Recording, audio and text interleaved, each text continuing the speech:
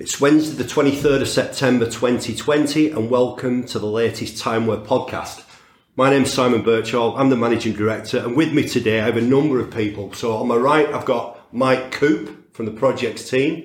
In front of me Nathan Price, Technical Director. To his right Matt Wilkinson, Head of Support Team 2. And on my left Nathan Beveridge, Head of Support Team 1. And today's talk is about Project Toronto, Concepts and Technologies, and this is the August edition. If you remember a month ago, we did a bit of an update on where the development team had got to, and this is a follow-on from that. So we have a number of points to cover. So, point number one, themes, SVG-based icons. Nathan, could you tell me what that means, please? Yeah, okay, so part of the themes means that the colours of the icons could change, so the pictures could change depending on the theme that you'd selected. Also, the size of the icons might change depending on the theme that you've selected. So what we've had to do is use a specific type of icon, which are vector-based. Is that scalable vector graphics? Scale of vector graphics icons. So, for instance, if you had a dark grey theme, some of the icons may change from a dark colour to a light colour just to give you a contrast. And it's the only way of doing it, really, if you're on a theme. This is part of the user experience, I guess, isn't it? That's this is right. part of improving the user experience. Yeah. Okay. Yeah, and behind the scenes, them icons, they just code actually, so they can scale to the size of a house or a So if we're running this on a large monitor presentation, it'd be the theme that would decide how big the icon is going to be. But you're right, the resolution shouldn't be affected, so they shouldn't pixelate. You don't pixelate, right? Yeah. Okay. All right. Okay. The next point is the backstage pane. Could you explain what that is, please? Yeah, so in Microsoft Office or Word, Excel, they've got a backstage pane. And what that usually is, there's either a home button at the top left, or it may be called File.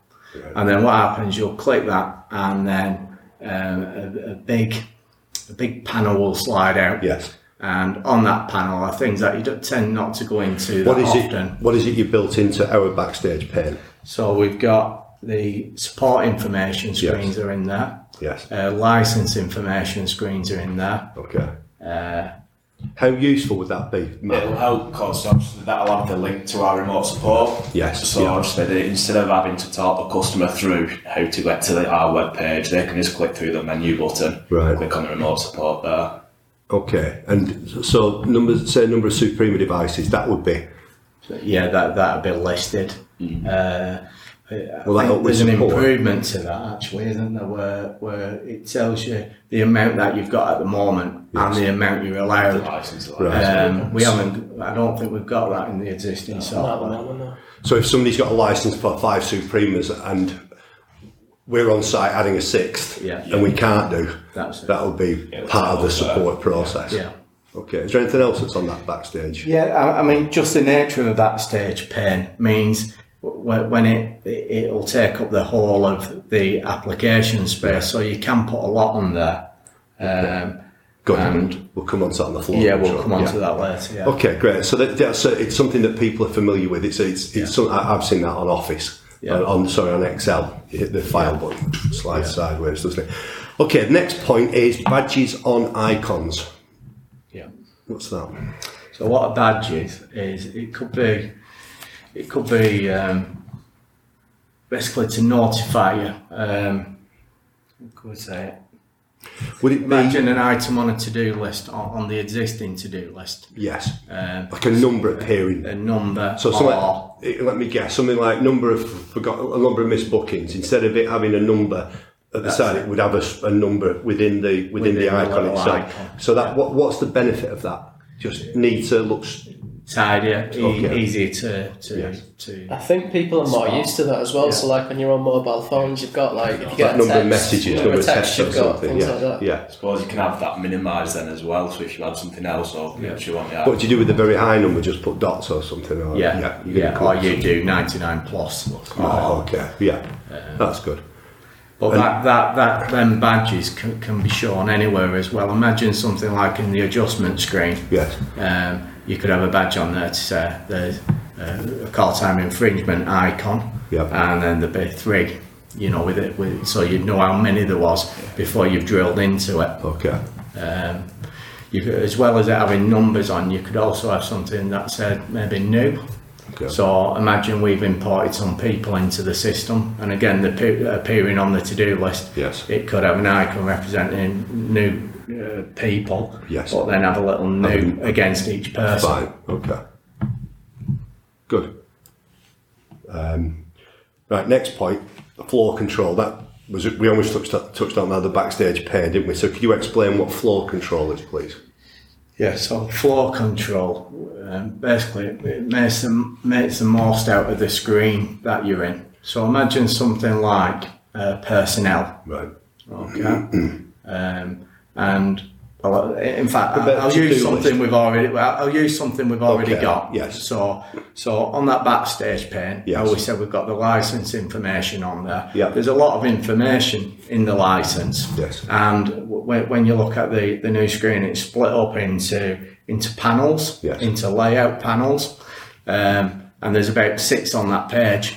So what actually happens? Imagine your desktop space is in a portrait mode. Yep. So that's how you want to run it. Yes. The panels will be flowing down and then flowing into columns. Right. But if you then made that into a landscape mode and you pulled the screen out, all the panels would flow across the page rather than down. So something like people can visualise the to-do list. Yeah. The event or the to-do list.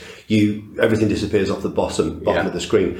That it could be that if you were using a very large screen, you could end up with it flowing and maybe having 25 lines, 3 sets of 25 lines, so nothing would disappear off the bottom. It makes the most really out of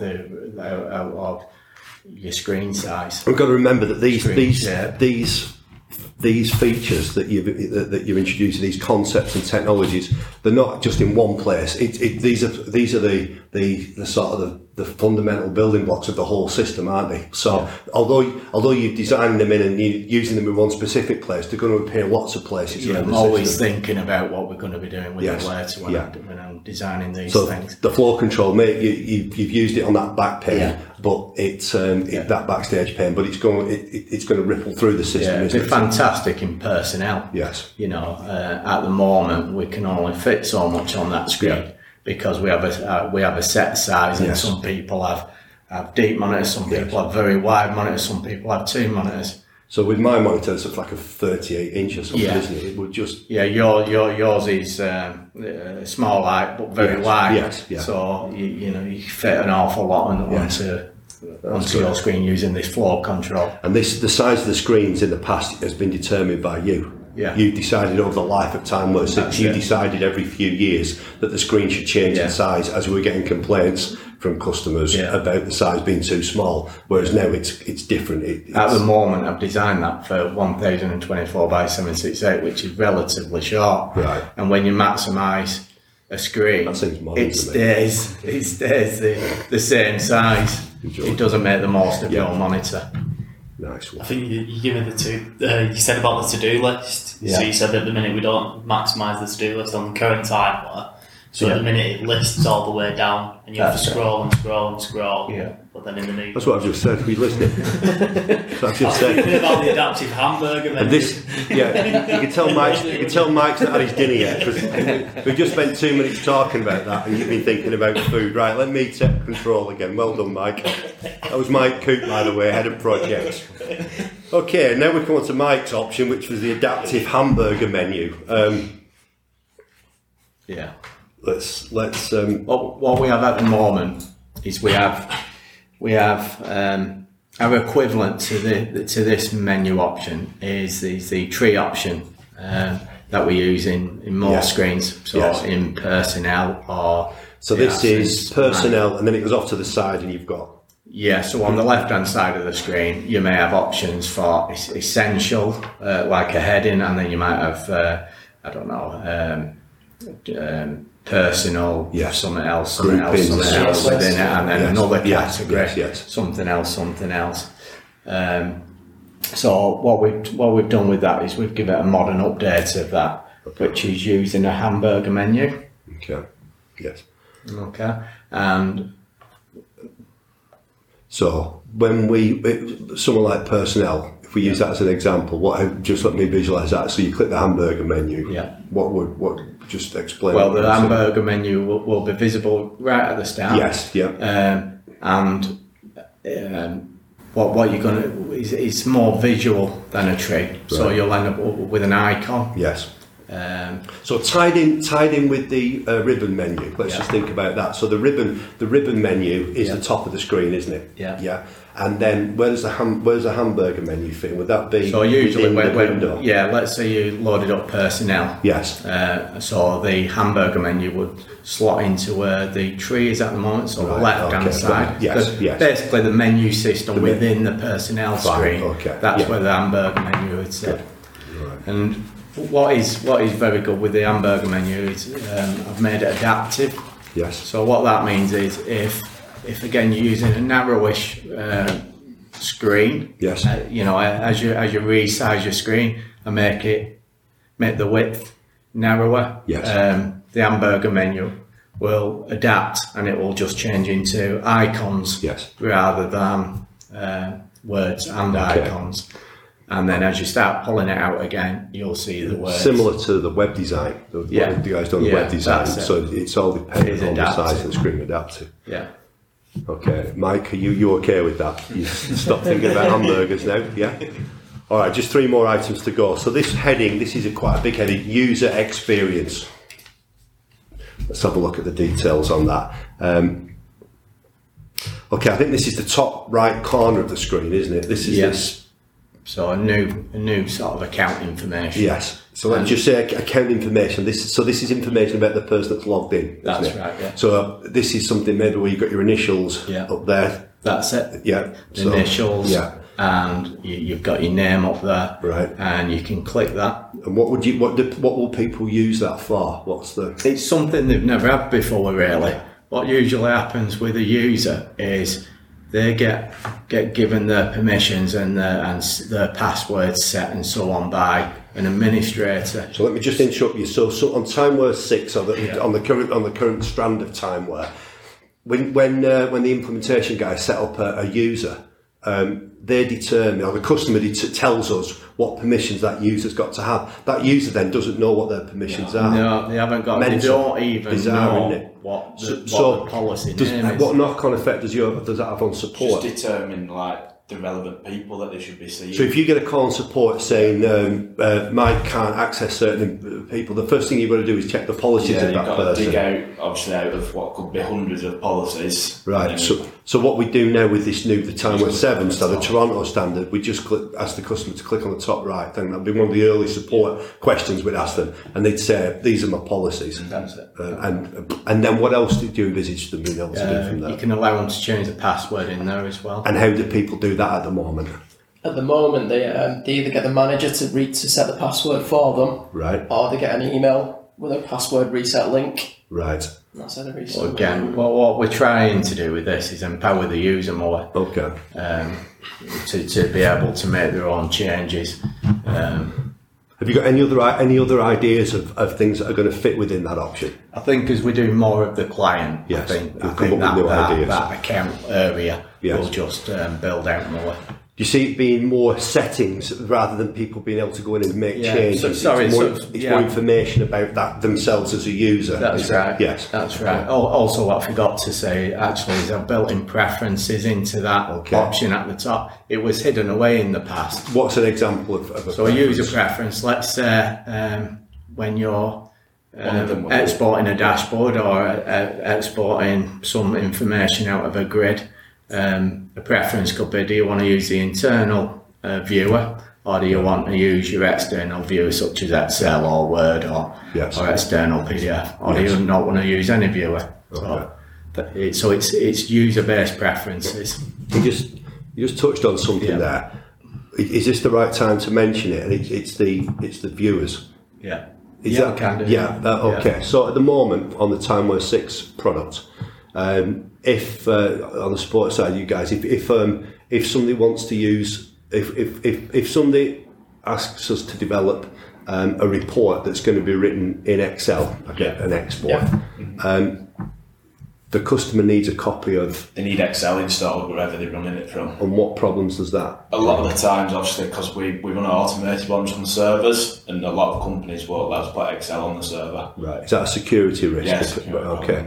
So with this new, with the Timeware 7, the Toronto standard, you've built into the application an Excel viewer. Three different viewers. What are they? So there's an Excel. I'll call it a spreadsheet viewer. I guess we shouldn't be saying Excel. Right. We've got a spreadsheet viewer in there. Yes. We've got a PDF viewer, and we've got a document viewer. Word document viewer. We've just been sued twice. And what's really good with these internal viewers, it's less jarring as well. So in the past, if you wanted to export something or view something, it takes you out into an external application. Obviously it's less jarring when it's part of the same application that you're running.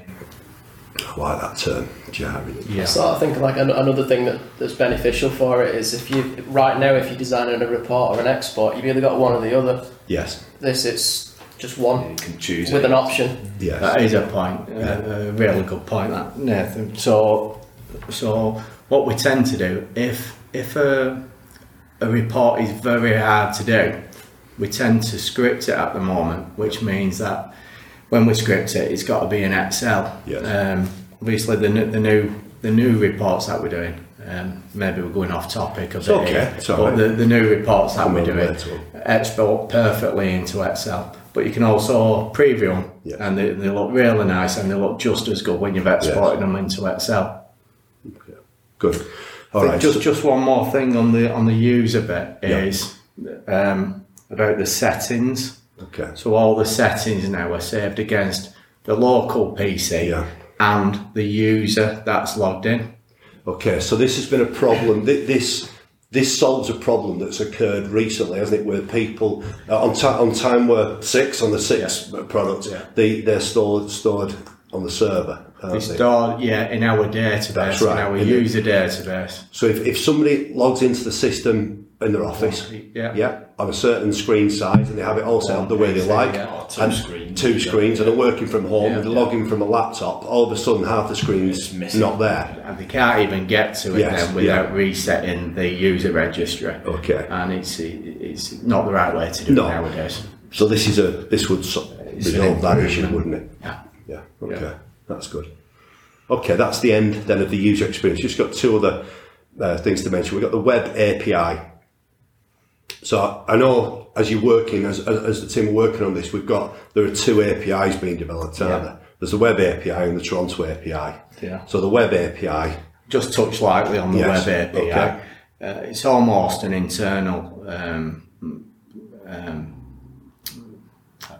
bit of code that we use. Okay. And we use it for things like the mobile worker and pulling the swipes in off the mobile worker. Yes. And it's just worth noting that we've rewrote. This is part of the complete rewriting of everything, isn't it? So this is a slight touch. Later on, this may become a bigger part of the system as we do. Yeah, we may put extra features in on the ESS Go.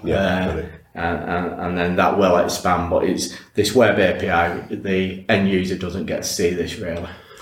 And the final point for August is the Toronto API.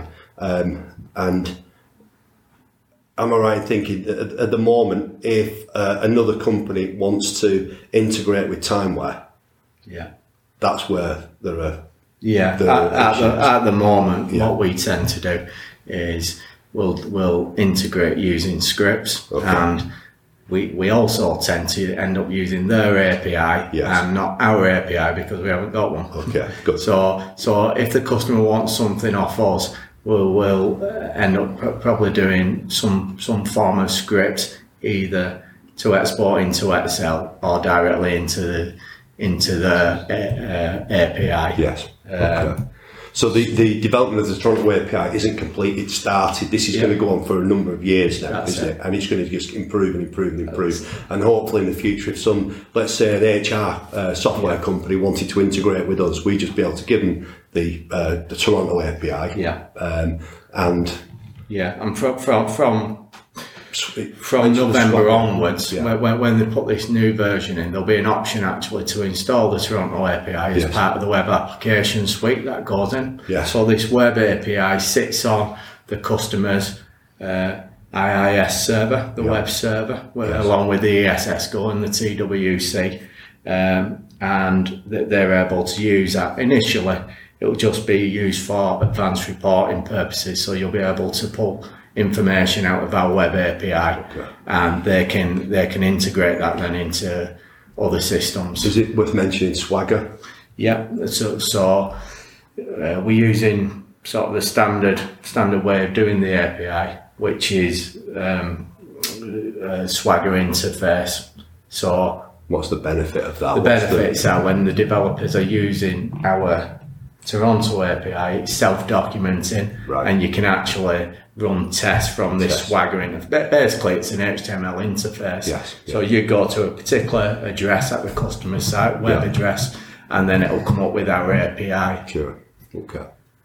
Good. You said it. As we move more and more over to Toronto, that will also include it in the API to give them access to what we've got access to. Okay. Almost by the end, I'm hoping when this is finished, they could almost build a time and attendance system using our Toronto API. That's the goal. Let's hope they don't. Okay. All right. So that's the end of the overview of August. If anybody wants to have a read in more detail about the work that the development team have completed, if you go to timeware.info or timeware.org, you can download the product roadmap, and there'll be other podcasts broadcast throughout the month, and then once September is completed, we'll release another update for everybody. If anybody's got any questions, if they want to come through to support, the telephone number is 01706 658 222. And again, if you need to check out the data sheets, they're on the web. Thanks very much. This has been the quietest Mike has been in any podcast we've ever done so far. I think he fell asleep halfway through. Thank you, everybody. It's really interesting. Cheers, guys. Bye-bye.